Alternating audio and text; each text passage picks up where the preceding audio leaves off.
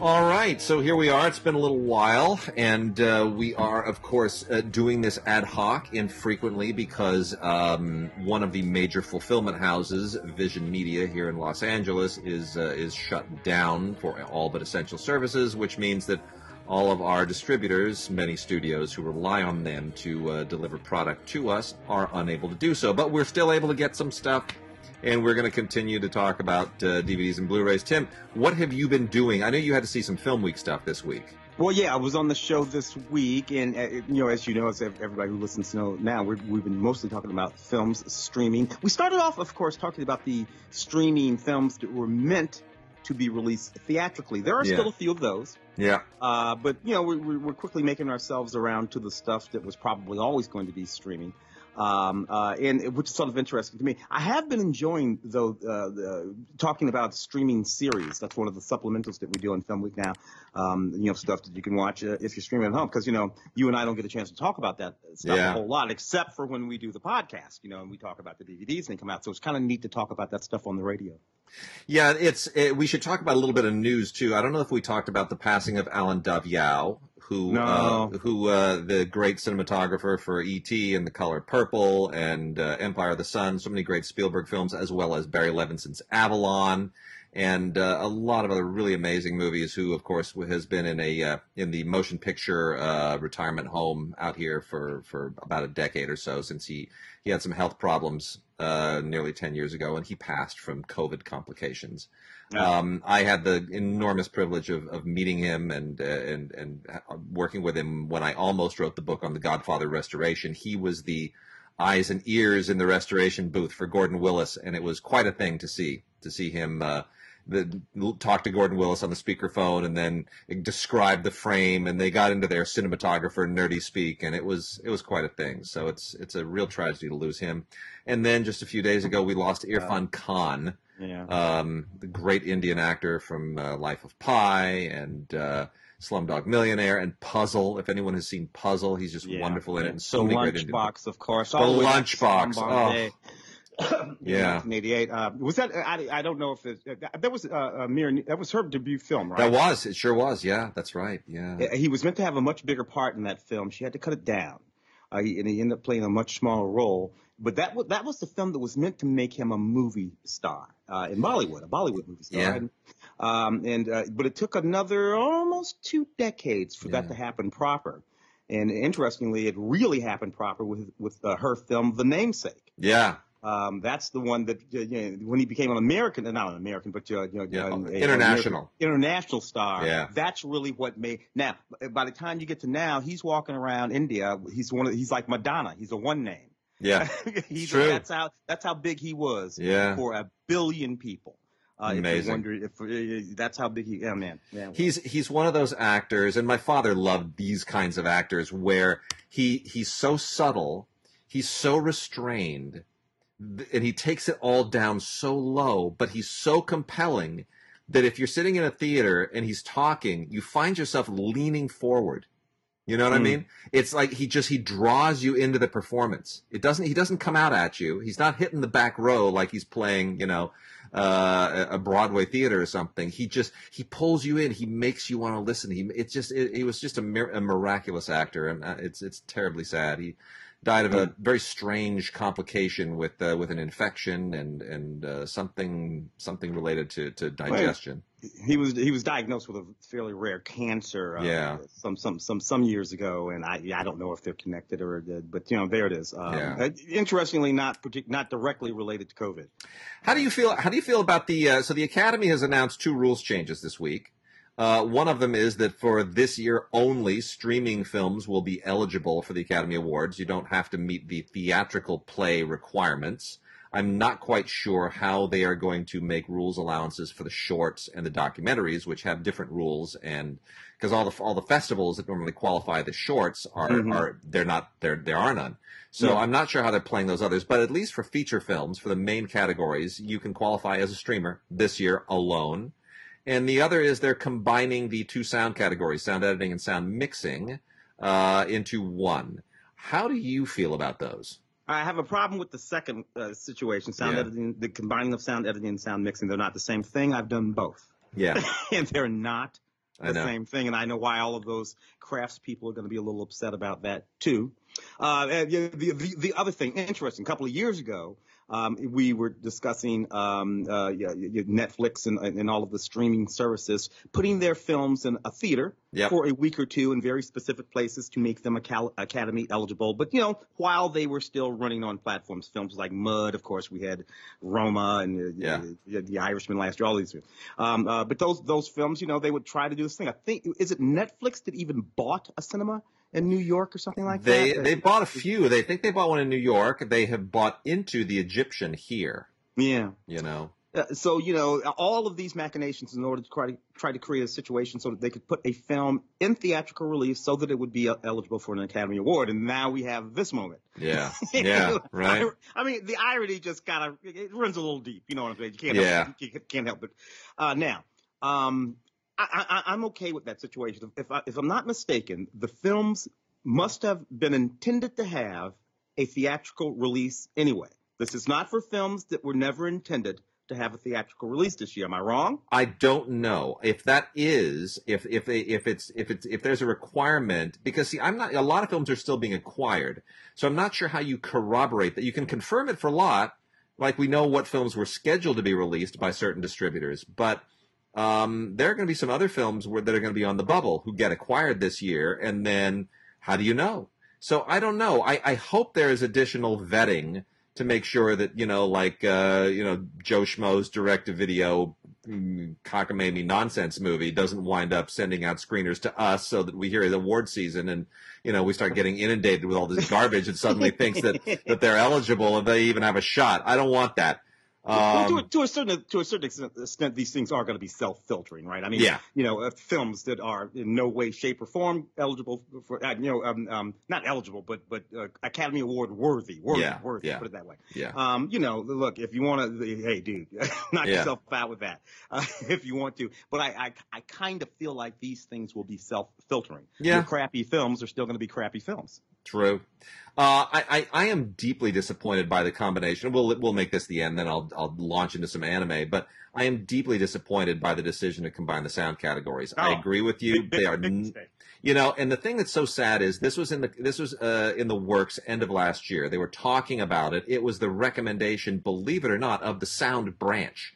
It was the branch that came up with this. Now, I can't imagine that the members of the branch would have been all that happy, but the reasoning being, well, nobody really knows the difference between these two categories, but we'll wait and see what happens at the next Oscars, because, it's usually the same film that wins in both.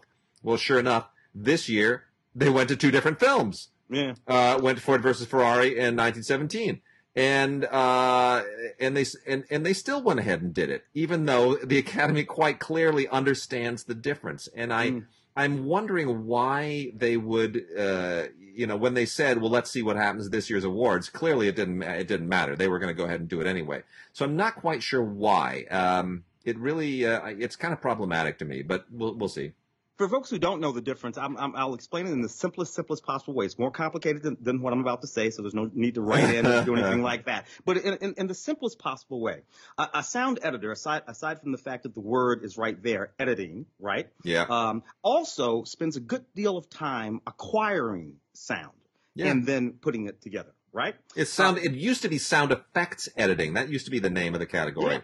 Yeah. And that's basically what it is. Yeah, and it's a sound mixer spends very little time acquiring sound. The sound has already been edited by the sound editor, and what they are doing is mixing in the levels to put everything in the place that it's supposed to be in the level up to make it sound actually mixed correctly. It's a sloppy explanation, but more or less that's what it is. Yeah, they're two completely different talent sets, two different skill sets, and the people who do the one occasionally will do the other, but they're the ones that will also say to you, yeah, these are not the same thing. Yeah, exactly. Not even because close. They will in fact know that these aren't the same thing. Yeah. Well, anyway. Well, also of note, I want to make a mention, as long as we're talking about streaming stuff, that because Netflix doesn't need our help really. Neither does Amazon. Neither does Disney Plus. Neither does Hulu. But let me tell you something. Shout Factory TV is killing it. And on June 1st, Put this in your calendars, kids, because this may be the only streaming platform you're going to want to have at that point. On June 1st, Shout Factory TV will make available on their streaming platform, which is available on everything else, Fire and Apple and Roku, all of them. They will make available on June 1st, for the first time ever, all 11 complete seasons of The Carol Burnett Show. Fantastic. So you binge that. That is hours and hours and hours and hours of Tim Conway doing wacky shtick and Harvey Korman losing it and not being able to keep a straight face. It is the most fun you will ever have. We grew up on this. Tim and I, could go on about this endlessly, but don't even get me started. Not to mention the wonderful costume designs of Mr. Bob Mackey. Oh gosh, so good. And the late Lyle Waggoner, of course, was on there as well. Yeah. So that is a date to be celebrated. June 1st, all 11 seasons of the Carol Burnett Show. I think I'm just going to have to binge the daylights out of that. Anyway, they also have Shout branded channels on Tubi and Amazon Prime and on Roku. So you'll be able to access this all kinds of different ways. But bottom line, Carol Burnett Show coming to Shout TV on June 1st. So I'm going to get started with a bunch of anime here. All right, brother. The anime companies, Section 23 and Funimation in particular, have done a great job of keeping the pipelines filled. And anime fans, this is designed for binging. Let me tell you, this is just binge-orama right here. Got some good stuff. Got let's see. Let me pull out some of the Sentai stuff first, because we got a whole bunch of really really good Sentai stuff from Section 23. We have got for people who are a bit prurient, the To Love Ru complete collection. This is a new English dubbed edition. If you're really into your naked nymphy young anime girls, you'll love this one. It's definitely not for the kids. So that's out there. Then there is also Bang Dream, the second season. Bang Dream is basically more of the Japanese fetish about school-age girls and girls in uniform, except it's very Josie and the Pussycats. It's it's a girl band. It's all about a girl band, little high school teeny bopper girl band. It's not prurient. There's no nudity and kind of hentai type stuff going on, but it's it takes a little bit of the fun out of it. It's okay. Yeah. Anyway, 13 episodes here in this second season. The music is actually quite cute, to be honest. It's definitely Japanese pop, which has its own thing, and kind of in the same vein are the next two as well. Schoolgirls in Uniform. Oh man, are you kidding me? Cinderella 9. Except these are this is all about schoolgirls playing baseball. So it goes into the sports direction, not the music direction, but it's cute. The animation is fine. It doesn't break any ground. Obviously, the baseball thing is cute. And then we also have Review Starlight, which might be the funniest one of all of them. I don't know if it's intended to be funny, but this is about a group of girls who are part of a music academy, and they're graduating, and they have to put on this. It's like an annual. They have to sort. Oh gosh, how do you even describe this? Because it'll give it away. I don't want you to. They there's something about their academy that is not what it seems. And the girls at this dramatic musical academy are also not what they seem. And so when things get competitive, then things get a little bit supernatural and science fiction-y. That's all I'll tell you. It's very kind of superhero. It's very kind of it's sort of musical. It takes all of those schoolgirl motifs all of those superhero motifs, all those things that show up in anime about kids who really want to save the world, and kids becoming heroes because some ancient spirit called them or whatever. Anyway, it kind of blends all of that in one. It's really, really fun animation. It's surprising. It takes twists and turns you don't expect. It was more engaging to me than I ever would have imagined. We also have the complete collection of, I guess the way to pronounce this is WZW's. It's a W apostrophe Z. Didn't watch a whole lot of this. Pretty kind of cryptic, hard to sort of wrap your head around. But it's about a 14-year-old DJ, and he finds a mystical artifact, and somehow that launches him into this very strange and presumably intriguing hero mystery Joseph Campbell thing. We're going to talk about that a lot today. I'm not sure it makes sense. It kind of seems like it's making it up as it goes along, but the artwork is really, really quite compelling. From the great people at Right Stuff, which is rightstuffanime.com, you can find out more. After War Gundam X. This is more from the Gundam universe. This is a 15 years after one of the other Gundam wars. I lose track of the timeline with Gundam. There are all these wars that span centuries, and it's very hard to keep track of what era is each of these shows is taking place in. But if you can kind of get over that, it's more the same. It's it's very mecha, but it's pretty good actually. It's pretty good. It's kind of a self-contained story in this case, so it doesn't require you to know everything there is to know about the rest of the Gundam universe. Got a couple in the Aria line as well. We've got this is Aria. Let's see, because I don't know this world as well as some people do, but the original Aria is here. That's the Aria the animation. That's where this stuff started. Schoolgirls and sailors, schoolgirl sailors. They're not wearing schoolgirl uniforms. They're wearing cute little Gilligan's Island sailor outfits, and they live on the planet of Aqua. That's the whole point. It's like a water planet, and it's based on a very, very famous manga, which I otherwise don't really understand and don't know anything about. But it's all sort of about this water world and the adventures that they enjoy as being part of it, and ultimately it's because they wanted to look at cute little girls in sailor outfits. And then the other one here is part one of the a different Aria series, and this is from Nozomi, also from Aria 13, from section 13. And this is, I believe, Aria the Natural TV is what this is formally known as. This is 13 episodes, kind of more of the same, but not quite as good as just the regular Aria the animation, the original. So there is that. And then lastly, from Sentai, we have Ao-chan Can't Study. And that's spelled AO-CHAN. Ao-chan Can't Study. And this is just more high school girl hijinks, and it skews relatively young.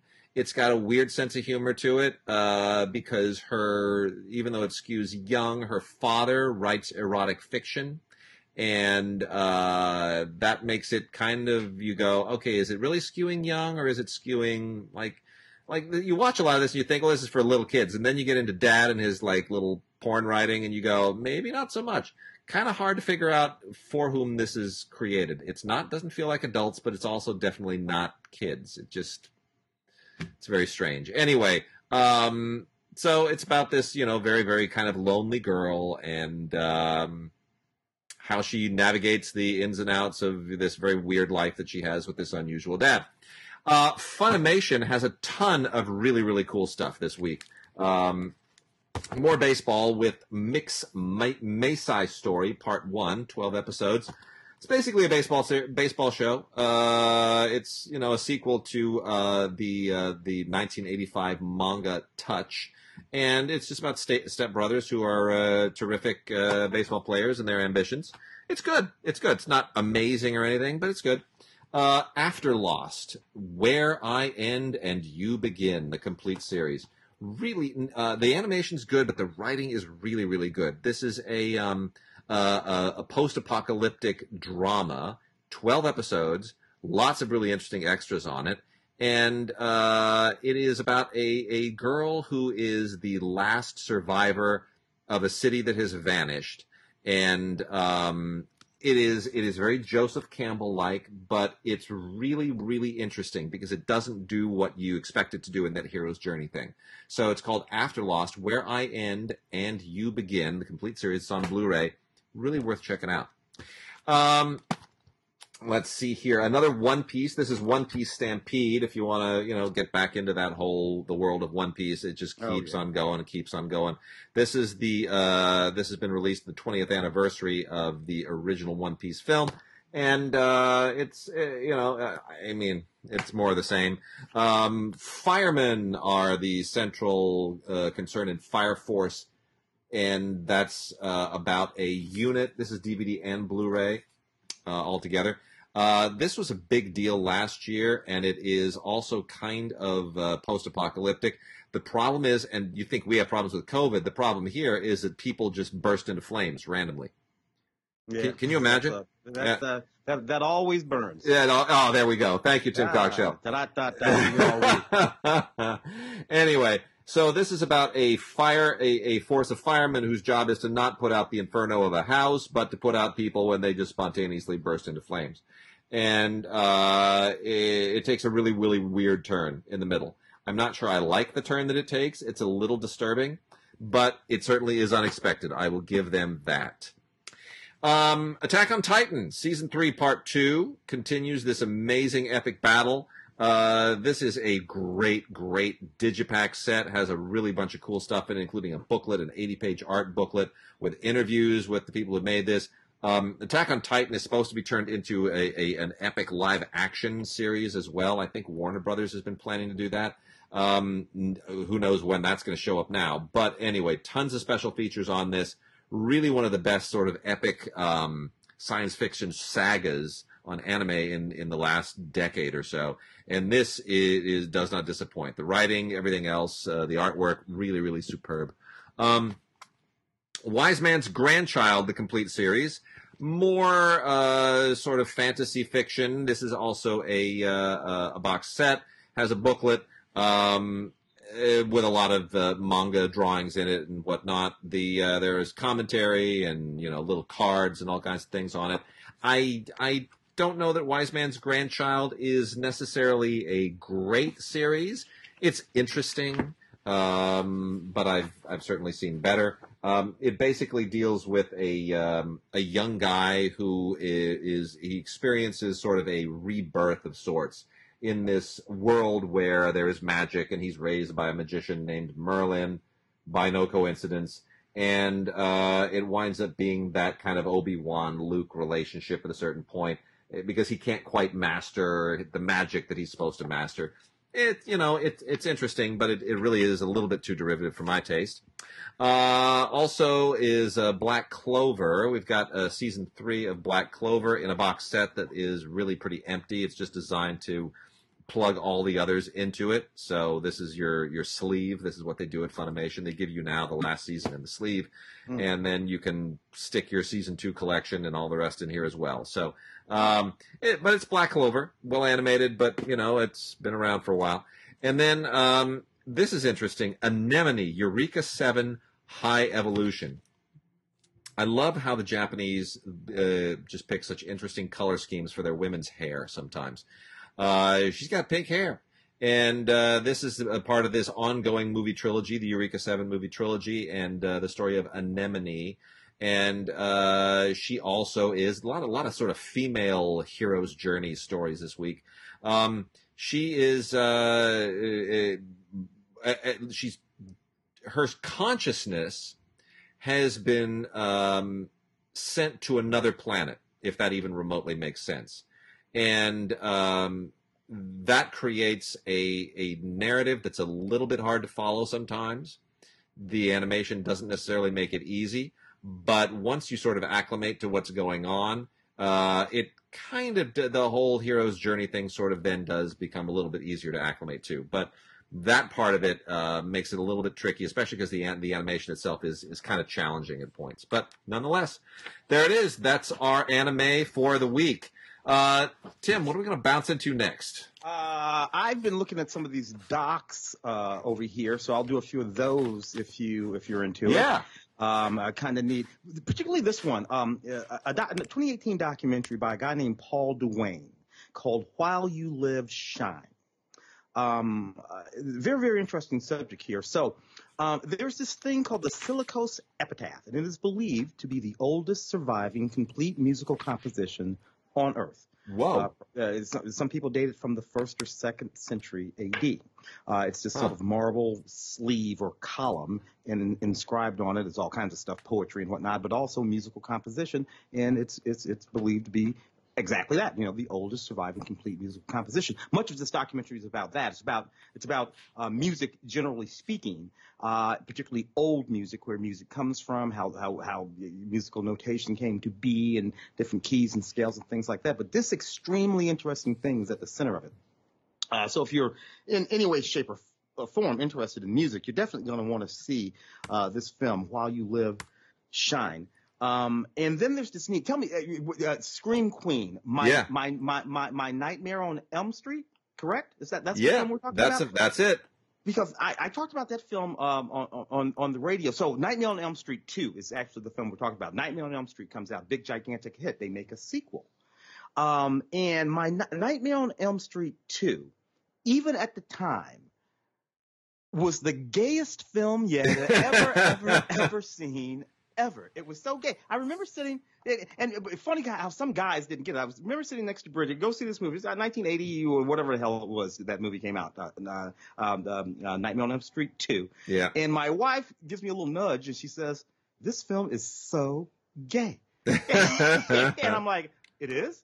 And then I continue watching the movie, and I'm like, "Oh, it is." It is. And if you watch it now, so I say this, and now everyone who goes and watches A Nightmare on Elm Street 2 is going to see this incredibly gay film. The star of that film was a guy named Mark Patton, who is at the center of this documentary about all of that.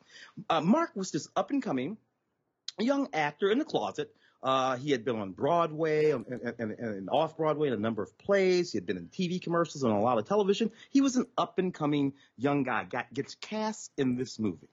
And he simply plays the movie exactly as the movie was written, exactly as he was directed to play it. And by doing that, he basically outed himself. Oh my gosh. And because everyone was like, "Mark, we didn't know you were gay." And he's like, "Well, I am, but I don't know how you know." And he's like, "Well, we saw that movie." And you're so gay in that movie. And sure enough, if you go watch the movie, it's a very interesting sort of thing that's going on.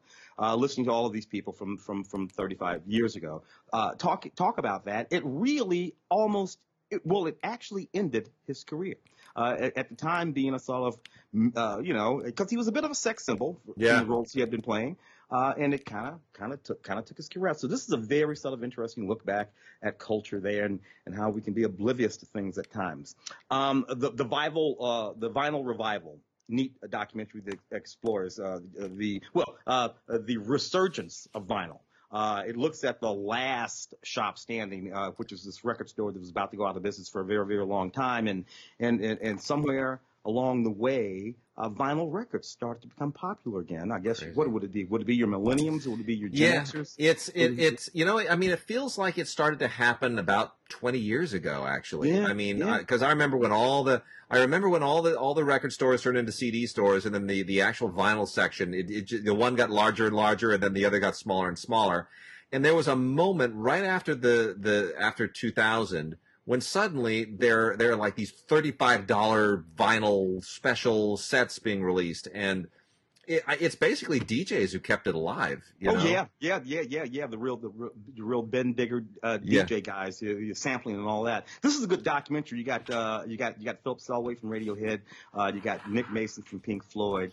You got Ada Utley from Portishead. All kinds of great guys. Joel Gideon from Brian Jonestown Massacre, and they're all talking about the era that was, when it went away, and how and why and what it means to sort of coming back. I really, really like that. This Alex Gibney documentary, Citizen K, about Mikhail Gordorovsky. Oh, this is great. I love this doc. Hey, look, this guy. This is just an interesting story. And I suppose different people have different points of views about this. I've been following this stuff for a very long time. You and I have, I covered this on Film Week. I mean, he's living in exile. He's one of the oligarchs who went toe to toe with Putin, and he's a dissident now. But he's such a fascinating guy. You don't know whether or not he's a good guy or a bad guy. And the thing of it is, it almost doesn't matter. Yeah. Because to the extent that he's a good guy or a bad guy, look, he came by those billions the way he came by those billions. So if you're looking at that, that's what you're looking at. And he's really up that oligarchy. He can see that oligarchy. He can see it. Oh, and he's up front in the movie too about he loves money and he will do anything to make money, like money. He is that guy. He is unapologetic about it. Yeah. But he goes up against Putin. Yeah. So it's an interesting sort of dynamic that's going on in that film, and of course we know what happened to some of the other folks that went up against Putin. Indeed. Things that involve Cobalt-19. Yeah. Cold Blue. This is a really neat documentary by Eric Nilsson. It's a tribute both to the 8th Air Force, who flew all sorts of missions during World War II, bombing missions, and William Wyler, who made movies during that time and about that time. That time. So this is doing both of those things at the same time. And it really is a fascinating film. Lots and lots of archival footage. Is there anything special on that? There is the original Memphis Belle, Story of a Flying Fortress from 1944, restored in 4K, but on Blu-ray, so it's only a high-def transfer. But they restored it in 4K. And that's the original film that inspired the feature film Memphis Belle that had Harry Connick and all those guys in it, So that's here, and that's one of the most famous of the World War II films made by major filmmakers. And they get an audio commentary with Catherine Weiler and Eric Nelson, who directed it. So it's pretty cool. It's pretty cool. 1990, dude. That Michael Caton Jones film. That was 1990. Isn't that crazy? It's just so crazy. I mean, I went to the junket for that film. Tell me if I'm saying this right. Cinecite, the accidental spy. Say it for me. Chichinette. Yeah. Accidental spy. Chichinette. So Martha Cohn is her name. She's 98 years old when the film was made. Anyway, she was 98 years old. A French Jewish woman who was a simply splendid spy in Nazi Germany. Never spoke about it, even for decades after the war, until just about now, when in this film. And it's just a deeply fascinating story. It's always amazing to me how much footage there is to build these stories out of. There is footage of her, photographs of her. This is a woman who's 98. Yeah. Yet there are photographs of her from when she was a child. And you could the way families maintain some of these things, right? It's really fascinating and fantastic. And this narrative will just blow your mind, dude. I am sure of this: the bravest people who fought World War II were almost all little bitty women. Yeah. Like physically small women. The stories that you can tell of these absolutely minuscule women without guns, without airplanes, without bombs. We didn't get any of that crap. Yeah. Who did things that would chill the blood, the little tiny women, the bravest soldiers of World War II. I'm convinced of it. I love it. Fantastic movie. That. Say the name for me one more time. Chichinette. Yeah. Chichinette, the accidental spy. Chichinette, the accidental spy. The woman who loves giraffes, which is about exactly that. The woman, so her name is Anne Dagg, and in 1956, she became one of the first people ever to deeply and very specifically observe and report on any animal behavior, but specifically giraffe behavior, which, believe it or not, until 1956, not a lot of people have been thinking about. Didn't know how giraffes mated. Didn't know all kinds of things that we did not know about giraffes. It's just, I don't know. Maybe nobody thought about it. Jane Goodall went out there to do the chimpanzees, and we thought we knew all kinds of things about chimpanzees. And then Jane Goodall came back and said, nah, this is what's going on with the monkeys. Yeah. So this same thing with the giraffe. And I got to tell you, if you were to ask me just about anything about a giraffe, I'm pretty sure my answer would be I have no idea. I don't know anything about giraffes. In my mind, I always thought they were associated with horses, not remotely in any way, shape, or form. They had 4 legs. I just thought, anyway, fascinating film. This last one here on my list. Wait, how do you say the name of this one? Heimat. Heimat is a space in time. This is a terrific movie. Yeah, a documentary by Thomas Heiss or Heiss. Heise, I think is how you pronounce it, but yeah. German last name, and it really should be watched with the Cinecittà film. They should go together. They should watch them together. He's looking at 4 generations of his own family, deep back into the 19th century.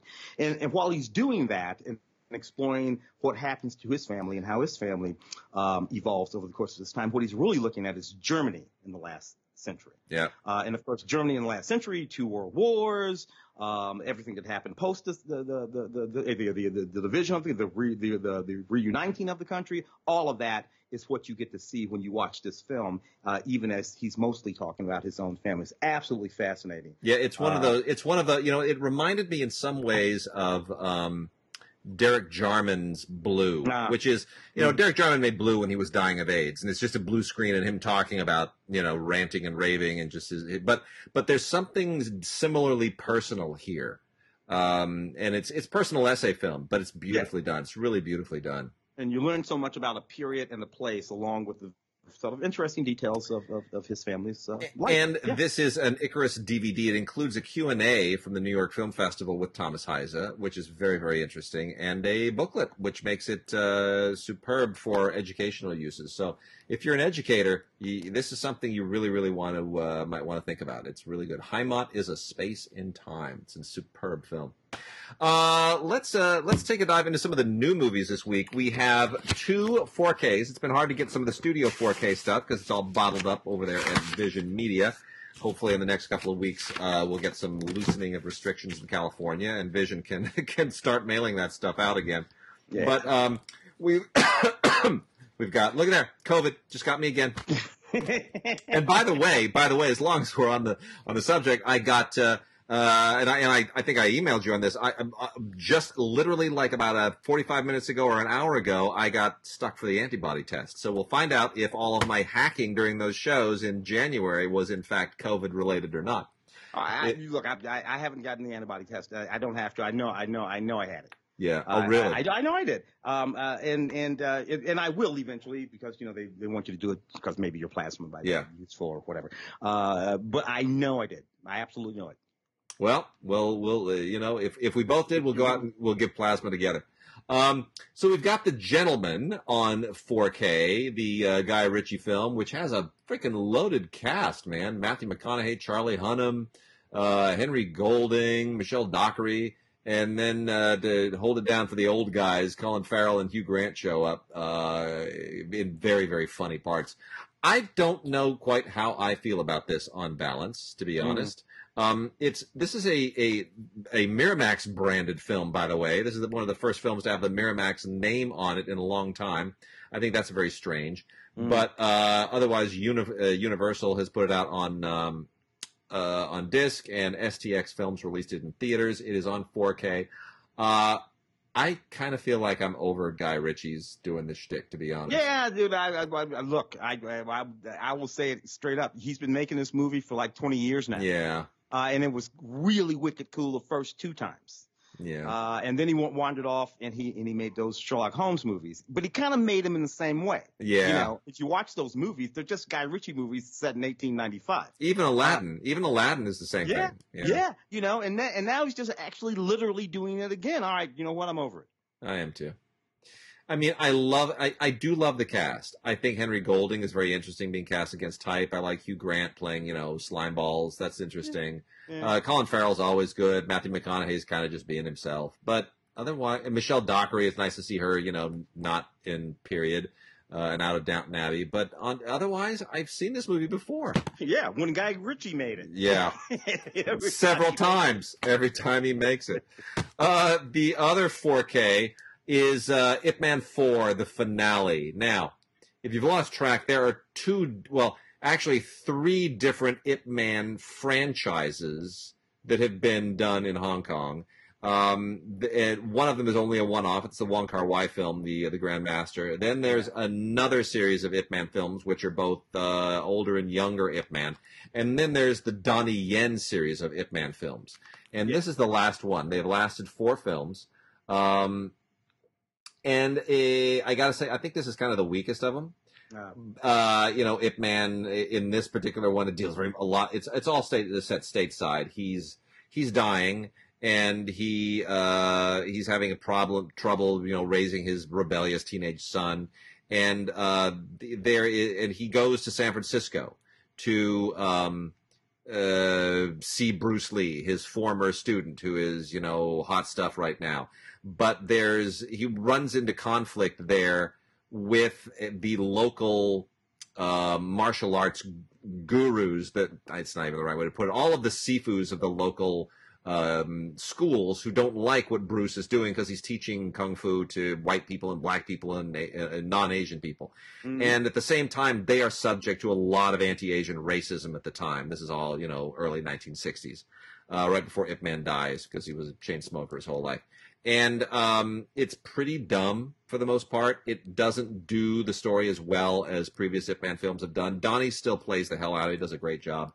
He still looks 25. It's ridiculous how young Donnie Yen looks. It's crazy. He's been at this for 40 years, and he's still killing it. But I will say this. First of all, there's a moment in there where there's this like really horrible racist American Marine. Like the American soldiers are the ones that are most racist of all. And this one Marine he's gonna use karate to really show him that Kung Fu is inferior. And this racist white Marine. And you sit there and you watch this and you go, that white Marine looks Asian to me. I don't understand what's going on. And sure enough, the actor who plays him, who is a former Marine, by the way, who runs a dojo in Hong Kong, is half Japanese. He's half Japanese. They cast a half Japanese guy as a racist. I don't understand. And it's so obvious. It's not like you're looking at Keanu Reeves, right? And you go, I think he might be part Asian, maybe? No, it's like obvious. You're like, that's not a white guy. That's not a white guy. It's just it might be a little white, but it's not a white guy. Anyway, that's stupid. But there's a fight scene in here, an alleyway fight scene with Bruce Lee that is great. It makes the movie, and it's especially good in 4K.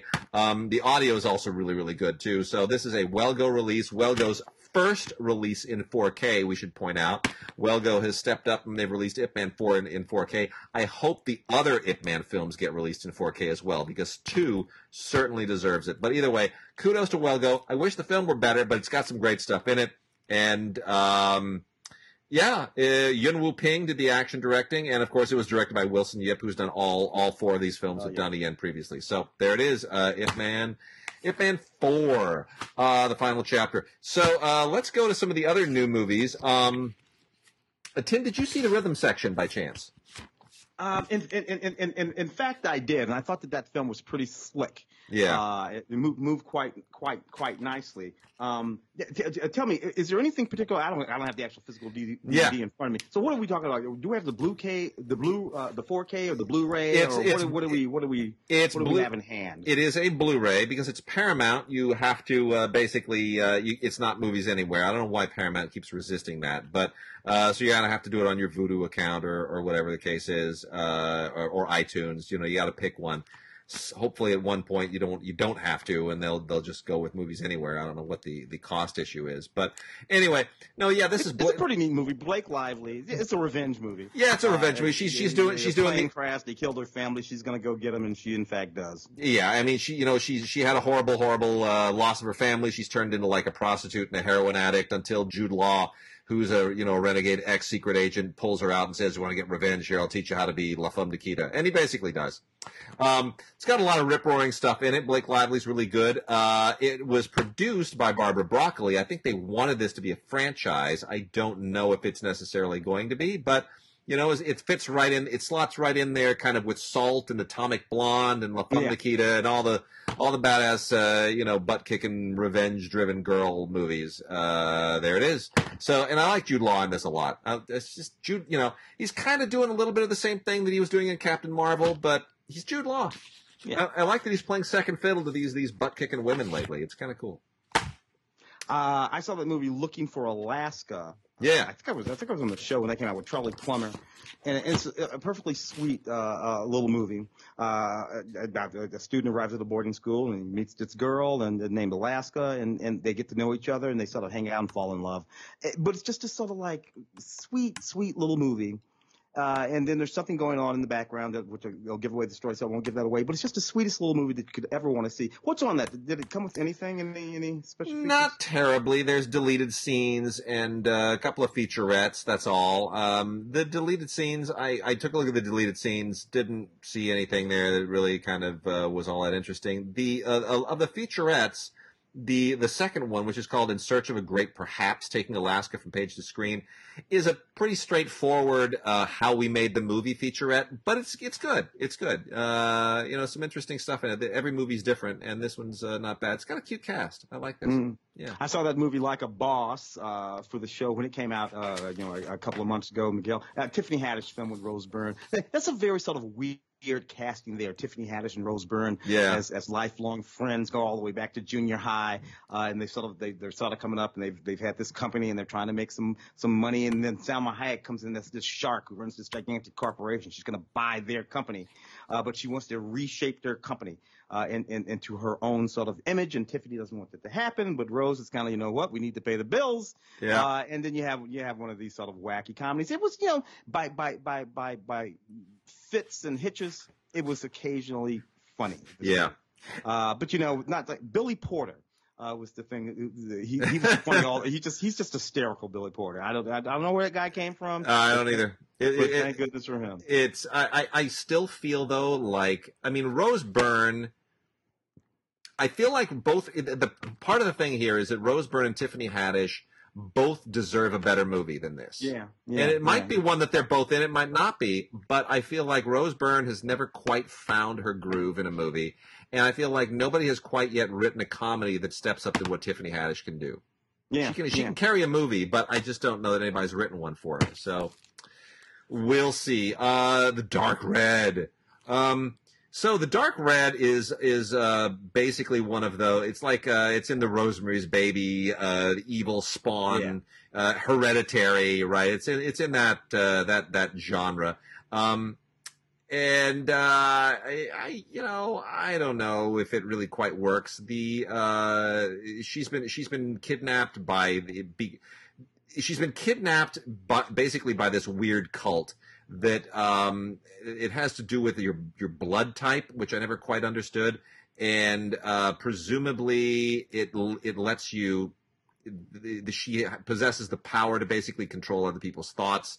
Anyway, and it all has to do with her child, and it gets a little bit overly convoluted with all of the mythology. Is it scary? I guess so. If you turn the lights out and watch it at like 1 a.m, it's probably going to scare the daylights out of you. I don't know that it's necessarily better than something like Hereditary, which I don't particularly love, but it's Hereditary at least didn't require me to do mental gymnastics to sort of figure out all the stuff involved in it. Ride Like a Girl. Teresa Palmer and Sam Neill. Interesting Australian film, true story of Michelle Payne. Did you get a chance to see this one, Tim? I did not see that one for the show. No, it's really a great story. It's the true story of Michelle Payne, who from the time she was a little girl, she wanted to be a jockey, and it's all about the realizing your life's goal, which was to win the Melbourne Cup, and it's not a straight shot. It's a rough story and all the life hurdles you've got to go through. Sam Neill plays her dad beautifully and wonderfully, and I'm not giving anything away. The movie wouldn't exist if she didn't actually grow up to win the Melbourne Cup. That's kind of what the story's all about. So, yes, she does succeed. But the story is, of course, how and what she overcomes. And it's ultimately about the family relationships with her dad and her brother. And it's very, very sweet. It's just really, really sweet. There's certain things I'm not going to give away because you don't expect them. But boy, it really has, it has so much heart. So it's really sweet. I'm just sorry it's not on Blu-ray. It's only on DVD from Paramount. But it's still worth checking out, even if you just rent it. Ride Like a Girl also includes a digital code. All right. Let's see, where else are we going to go now? Where are we going? Well, you know what? Let me knock off a couple of TV things here. We were not able to get physical product for these, but because obviously the constraint, but we were able to get some links to take a look at them. And the first one is, hang on, Infinity Train, Book 1, a Cartoon Network series that I was not familiar with. This is really interesting. Have you followed this? It started in 2016. Don't know that one. Infinity Train is an animated show. It's kind of like, it's about this fantasy train, which is like the good version of Snowpiercer. You know, Snowpiercer is everything that's wrong about society crammed into this like class divided train. This is a train that has all of these. It's like a magic train, and the cars of the train give you all of these really interesting sort of. They're all like fantasy escapes, right? Different worlds on the train, and the passengers they pick up are people who need to resolve something. So it's a little bit like Fantasy Island on a train, if that makes sense, right? And so each book is apparently a different story, and book 1 is very specifically the story of Tulip, this girl who Ashley Jolson is the actress who does the voice, who's this teenage girl who is really, really just plagued by the fact that her parents are getting divorced, and she through the the adventure on the train, is able to sort of come to grips with these things. And she's a really interesting character, and she doesn't necessarily want to stay on the train. That's what makes it really interesting. So Infinity Train Book 1, I think, is really, really good for kids. It touches on so many interesting subjects and everything else. The other one that we got sent, and I was able to pretty much look at all of this, was the Season 8 box set of Arrow. Doesn't look as good streaming. I actually followed all of that, man. So Arrow, its last season of Arrow, only 10 episodes. Right? Yeah, but of course, you have all this crossover stuff going on with, with Supergirl and Flash and the Infinity. So I depends on whether you're going to count those. Yeah, it winds up being about 14 episodes if you watch the crossover stuff, because it's the war on it's the DC Crisis on Infinite Earths narrative, which is one of the big moments in the history of DC Comics, where they said, we've got to retcon everything because we're not hip like Marvel, and we haven't really created a cohesive world. We've been contradicting ourselves for 30, 40 years. We sort of have to, we keep getting letters from fans saying, why did Batman do this in this one, and then in the other one he says he did that? None of this makes sense. Like, fans were all over them, so they just said, hell with it, we're just going to retcon the whole damn thing and fix everything, Crisis on Infinite Earths. And then they kind of adapted that. I mean, that was like, early 90s or something like that they did that. So they sort of adapted that to all these DC shows in the Arrowverse, and that's what is part of this season of Arrow. But I like the fact that independent of that, it's a tight season. It doesn't have all those detours we're always complaining about on Flash. Like, oh, here's the gorilla episode. Here's the shark episode. Here's like some damn thing that they wrote because they just needed filler for this week. It's really, it wraps it up in style, and I like that. Yeah. Yeah, it really does. Good stuff. Yeah. And it even sets up a possible spin-off, which I think is really interesting. So that's really cool. So anyway, Arrow Season 8 might well be the best season of the series, just because it is so tight and so cool. Let's see. So let's touch on some older movies real quick. We've got a ton of Kino here. Let me just ramble. Let me see how long we got left on the show too. Got a little bit. Let me blow through some of this Kino stuff. The Kino Studio Classics. keeps giving us great stuff, more than you could probably watch in any given month. But man, there's a lot of great stuff here. So I'm just going to pull out some of the really, really key ones from this month. Billy Liar with Tom Courtenay and Julie Christie. Fantastic movie from 1963. One of the great kind of angry young men movies from that kitchen sink realism moment in the early 60s. This is 1963. John Schlesinger just really starting to kind of come on strong. By the end of the decade, he'll have directed the Best Picture, and this is an absolutely great movie. It's Julie Christie. Just oh my gosh, it's in that movie. Just 1963 Julie Christie. Forget about it. I know it just captures that moment, that kind of hip. Early 60s moment in England, and Tom Courtenay is just absolutely terrific as this guy who's an assistant to an undertaker, who is kind of he's sort of a Walter Mitty type figure, like a grittier Walter Mitty, and that's why they call him Billy Liar, because he makes up these stories. And Julie Christie is just gorgeous and hot, and she's got all the hip fashion, and she's just it. She's the one that basically makes him come out of his shell, gets him to move out of his parents' house, and it's a really, really wonderful movie, and it's got all the same kind of vibe that made so many of these movies great, like The Knack and How to Get It. Really a wonderful movie. Lives of a Bengal Lancer from 1935 with Gary Cooper is kind of forgotten now, but they've restored this beautifully with a new 4K master, directed by Henry Hathaway, and considering that that movies are really, like, talkies are pretty young at this time. Yeah. This is already really sophisticated filmmaking by 1935. Hollywood figured it out very, very, very quickly, and this is set in India during the Raj, and the story of the Khyber Pass and the men who guard it, and all of the military and melodramatic machinations that go on thereabouts. It gets a little bit like, you can tell a lot of it is very, very soundstagey, but still. The politics of it are a little difficult today. They are, because it's celebrating British imperialism before Indian independence, basically. Yeah. But at the time, and it's very, very well made. So that's worth checking out. That has an audio commentary on it that definitely contextualizes a lot of that. Beau Geste. Speaking of. Also with Gary Cooper, Ray Milland, and Robert Preston from 1939, a year that would have elevated this possibly to a Best Picture winner if not for the fact that it was the same year as Gone with the Wind and Wizard of Oz and Mr. Smith Goes to Washington and just about every other great damn thing. But look, it's a bunch of guys in the French Foreign Legion, and it's got romance, and it's got action, and it's got humor, and it's just fantastic. It's absolutely wonderful. I love this movie, and it's just one of the great movies of that year. Beau Geste. Well, William Wellman. What are you gonna do? I know, William Wellman, so good. Let me just hit a couple more of these. The Sound Barrier is a must. This is one of the most underrated of David Lean's films. It's kind of like David Lean's version of The Right Stuff before The Right Stuff. Mm-hmm.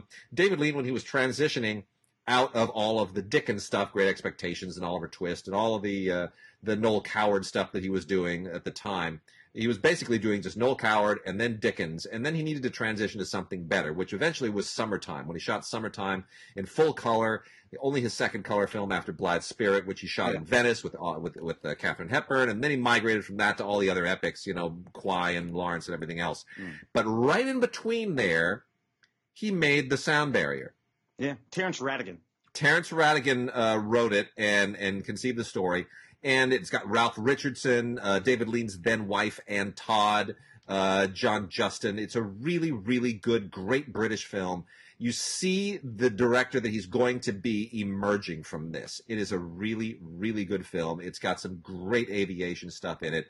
And it's just so smart. It won the 1953 Oscar for Best Sound Recording. Not sound editing. Not sound editing. Sound recording. How apropos. I know, but it's a terrific film. It's really good. I'll give one more here, and then we'll turn something over to you. If there's anything, I know we've got some foreign here that I think you saw some of the foreign. A couple of these, a couple of foreigns. Let's see. Let me pull one more out of here. Come back to some of these maybe a little. Oh, you know what? Here's what we're gonna do, because Richard Libertini is in this. Don't Drink the Water. Don't Drink the Water with Jackie Gleason from 1969. My good dear friend, the late Richard Libertini, is in this and incredibly funny in it. If you haven't seen this, you've got to see it. From 1969, this was a Rollins Joffe production because Woody Allen wrote the original play, did not direct the movie. This is directed by Howard Morris. But you can tell it's Woody Allen's humor all the way through. It's just interesting somebody else directing his material. And he didn't write the screenplay either, but boy, is this absolutely a stone cold riot of a film. So Jackie Gleason, and I think they did a TV version of this about 15, 20 years ago, maybe too. Anyway, this is all kind of Cold War satire, in which you have this guy from New Jersey, played by Jackie Gleason, with his family, who just take a vacation to Europe. Just an ordinary thing, and they go to this country, this imaginary country called Bulgaria, and next thing they know, the whole family is arrested for spying, and they have to hole up in the American embassy, and the whole thing turns into an international incident, and it is so stone cold crazy and so funny. And I don't know if anybody today who doesn't remember the Cold War would really fully appreciate the absurdity of it, but it's so good. It gets into mad world territory. It's really funny. Don't Drink the Water. It's kind of catch-20, same sort of thing, catch-22. Indeed. You had to sort of be there. You did. Yeah. Well, anyway, it's Jack Gleason and Estelle Parsons. They're just a great team. They're so funny. And from 1969, it has an audio commentary by Howard S. Berger and Nathaniel Thompson that is really, really fun. So there is that. Let's. So what else? What else should we hit on here before we wrap this out? I did see A Faithful Man. If we're talking about the 2018 film, that's the one you're talking about. Yeah. The Louis Garrel film, which is a really, really interesting film, fun film. Slightly dark drama with a little bit of comedy in it. It's basically about this woman. She's married to this guy. She gets pregnant by that guy's best friend. Leaves him and marries that guy. That guy dies, and she wants to go back to the husband. And it's about how that sort of works out, jealousy and love and all that kind of stuff. It's kind of neat. Anything special on that DVD, man? Not at all. Not a single thing, unfortunately. But if you want to see Lily Rose Depp, though, she's in the movie. She looks just like her mom. It makes me feel old. When I lived in France, her mom, Vanessa Paradis, who later married Johnny Depp, was a teen singing sensation. I still remember that damn song "Joe le Taxi" playing on the radio everywhere. Joe le Taxi is nonstop. You're like, oh, Vanessa Paradis, she's such a cute girl. And now her freaking daughter is older. Makes me feel so old. I can't stand it, but it looks just like she did. She's a spitting image of her mom. There's very little Johnny in that face. If you look really closely, you're like, yeah, a little bit. It's in the chin, but she has her mother's face. Anyway, Johnny should have stayed with Vanessa, if you ask me. Boy, I agree. People on Fire, which is really, really sort of funny comedy that takes place. You have this Palestinian kid from East Jerusalem. He works on this soap opera. The soap opera, which is hysterical, it's about a Palestinian spy who falls in love with an Israeli police officer. And Palestinians love the soap opera, and Israelis love the soap opera. And central to the soap opera is this checkpoint that you have to go. And that checkpoint is the actual checkpoint that our hero in this film has to pass through literally every day.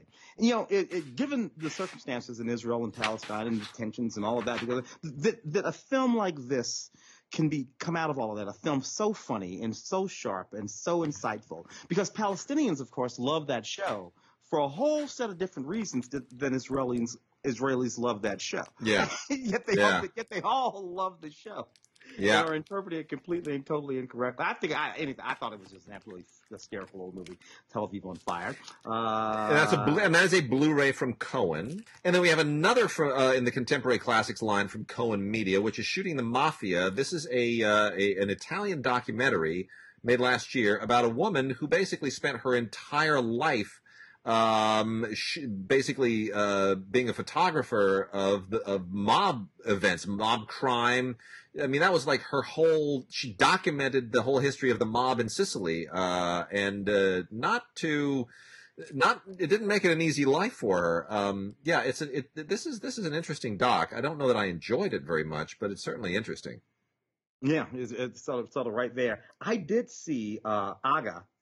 Yeah, this extraordinary film, and it is in fact a film, a feature film, though it feels like a documentary.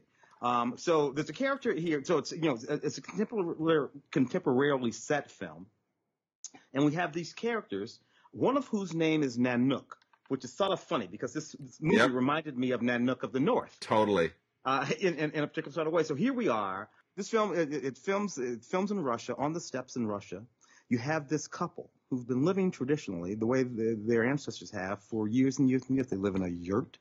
It's covered in snow. They have their goats.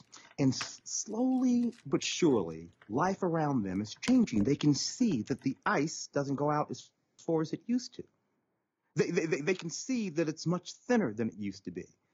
And they're just sort of like watching all of this actually happen in almost real time. And that's what this movie is actually about.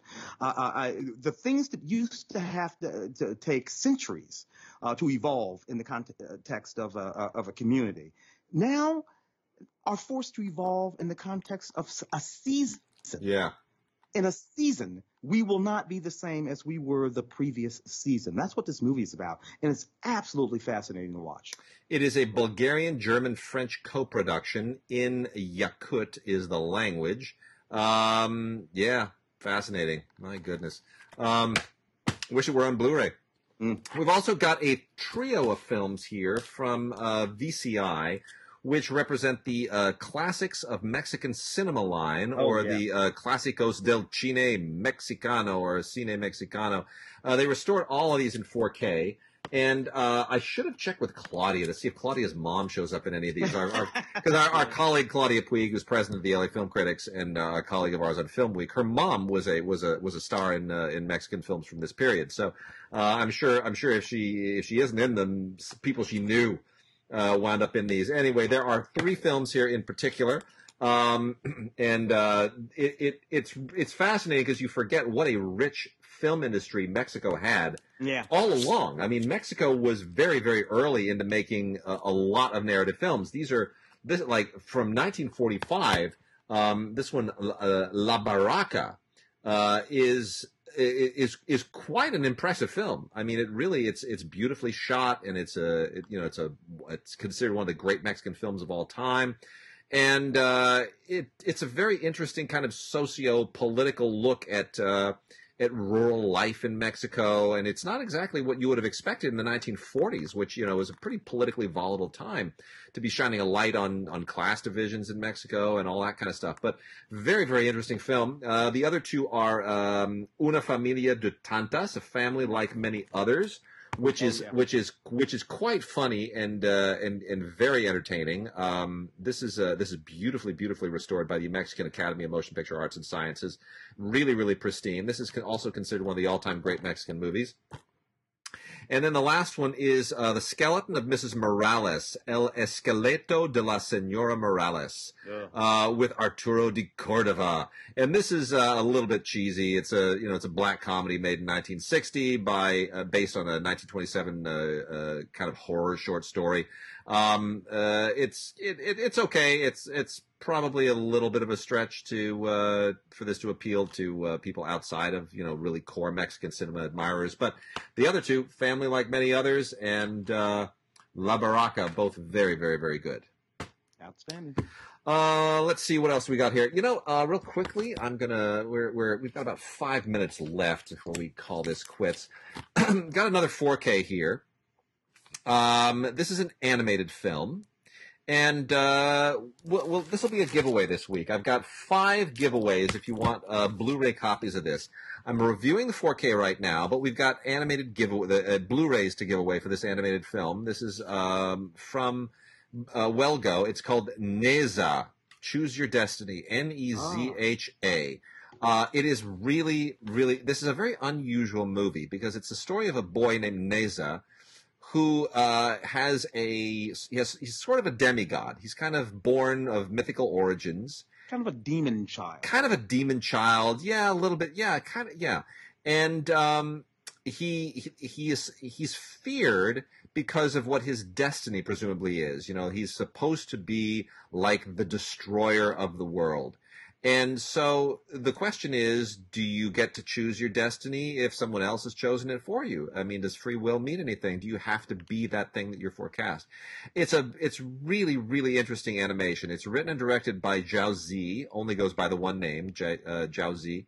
It's a Chinese film, made by the Beijing Enlight Pictures Company in Beijing. I know China's not exactly popular in the world right now, but don't take it out on Chinese filmmakers. They need your help and your support. And it is beautiful in 4K, but it is also really impressive in Blu-ray. So I don't think you have to have it on 4K unless you're really into 4K animation.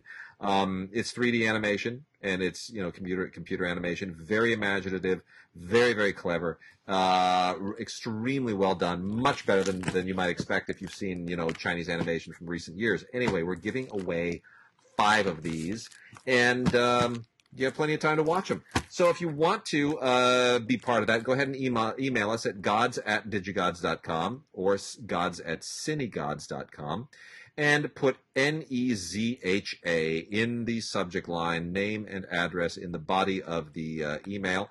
The Postal Service is not at its highest level of efficiency right now, so it could take some time. But once we let you know, you can go ahead and once we let you know that you've won, go ahead and do it. Make sure those emails get to us, please, by May 7th. May 7th. And then we will pick 5 very lucky people to get Blu-ray copies of Neza Choose Your Destiny.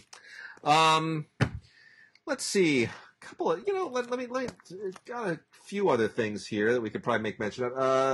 Criterions. Let's talk about I see some of these down at the bottom of my list. Let's do these criterions. Are you a fan of Miranda July, Tim? Well, yeah, that answers my question. So, I can't say anything. Yeah, I mean, here's the thing. Miranda July is, of course, part of the whole whatchamacallit, the puffy chair, the brothers, the Duplass boys and all that. Yeah, she's part of that whole movement, the mumblecore. That's it, the mumblecore movement.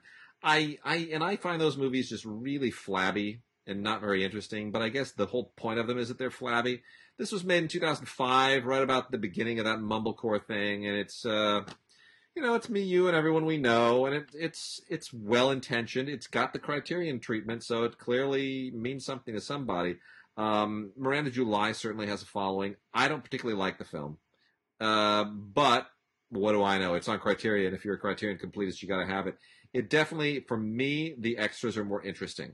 There's a conversation with July and Lena Dunham about, and don't worry if you hate Lena Dunham, it's okay. She's just basically carrying on the conversation about how July became, a filmmaker and got into, making movies. And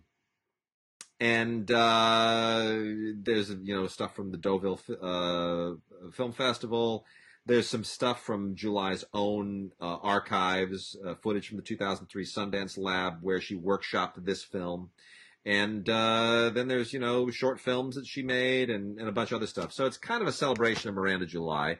Then there is The Cremator, Cremator, by Juraj Herdz from 1969. This is a Czech New Wave film. Yeah. Juraj Herdz. I'm sure I didn't pronounce that correctly. I love Czech New Wave films. I find this really, really compelling. This is very, very Kafka-esque. It's set in Prague in the 30s, if I recall correctly. Yeah, yes, it is. Absolutely fascinating. Yeah, it is. To take a look at. Yeah, it's really good. I mean, it's everything those Czech New Wave films are, which is it makes really potent commentary on totalitarianism and all of those sort of Kafka-esque. It uses Nazism as sort of an analogy for communism. So. Obviously, the censors in 1969 didn't quite figure that out, and or at least they did at a certain point, and then they banned it. But It is restored here in 4K. It is gorgeous. There's a short documentary from 2011 where Hares visits the original filming locations and talks about making the film. It's really, really impressive. And there's another documentary from 2017 about the composer. So it's superb. Let's go out, Tim, on a very deserving film because there's another Wes Anderson movie due later this year. We don't know. Yes. We don't know when, but by golly, The Grand Budapest Hotel is the one Wes Anderson film that has not gotten the Blu-ray Criterion treatment. It finally has. All of Wes Anderson's stuff eventually winds up on Criterion because he insists on it. And I love The Grand Budapest Hotel. Extraordinary film for so many different reasons. For one of the things, the sort of lineage that it comes out of. Yeah, I love that. What I love most about it is the sort of technical acuity that he applies to it, all of the different aspect ratios that he uses across the arc of the film that are not arbitrary in any way, shape, or form. They're very, very specific when he's using a particular aspect ratio. And then you just have these really, really wonderful performances in this film. It's just really a great movie. It is. Grand Budapest Hotel is the one that won him his Screenwriting Academy Award for Best Original Screenplay, or was it adapted? Is this original or adapted? I can't remember. But good question. You can never. Keep going. But it is such a fun film. He plays. The thing about Wes Anderson is that sometimes he becomes a slave to his own stylistic inclinations, and sometimes they liberate him. And if you look at something like The Life Aquatic, I think is one where he kind of becomes a slave to his own instincts. But here, it's such a fun throwback to so many other original movies. It's a throwback to movies from the 1930s and 40s. It's a throwback to a certain kind of European, Czech, or Hungarian filmmaking. And Ralph Fiennes is so funny, and everybody is just having so much fun. And you really, really do feel that Wes Anderson is just he could sit there and make this movie forever, and you could probably watch it forever. It's an enormous amount of fun.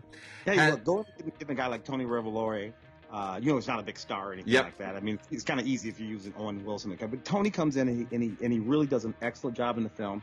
Original screenplay with a story conceived with Hugo Guinness, but yes, original screenplay. There it is.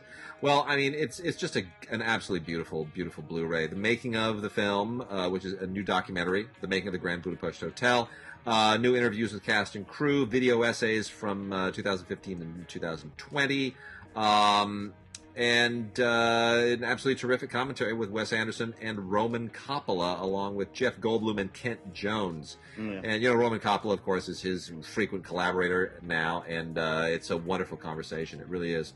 There's also storyboard animatics, which for nerds who like to see storyboards, we'll get a big kick out of. So there it is. That does it for us this week. We'll be back, in probably over a week. This will go up here right at the beginning of May. And we're going to, look for us to come back somewhere. I'm going to hope around May 10th. They're talking now about reopening California slowly around May 16th. So we'll see what that means for us. But Tim, otherwise you're safe. You're well. All good over here, sir. All right. With that, we'll see everybody next week or the week after.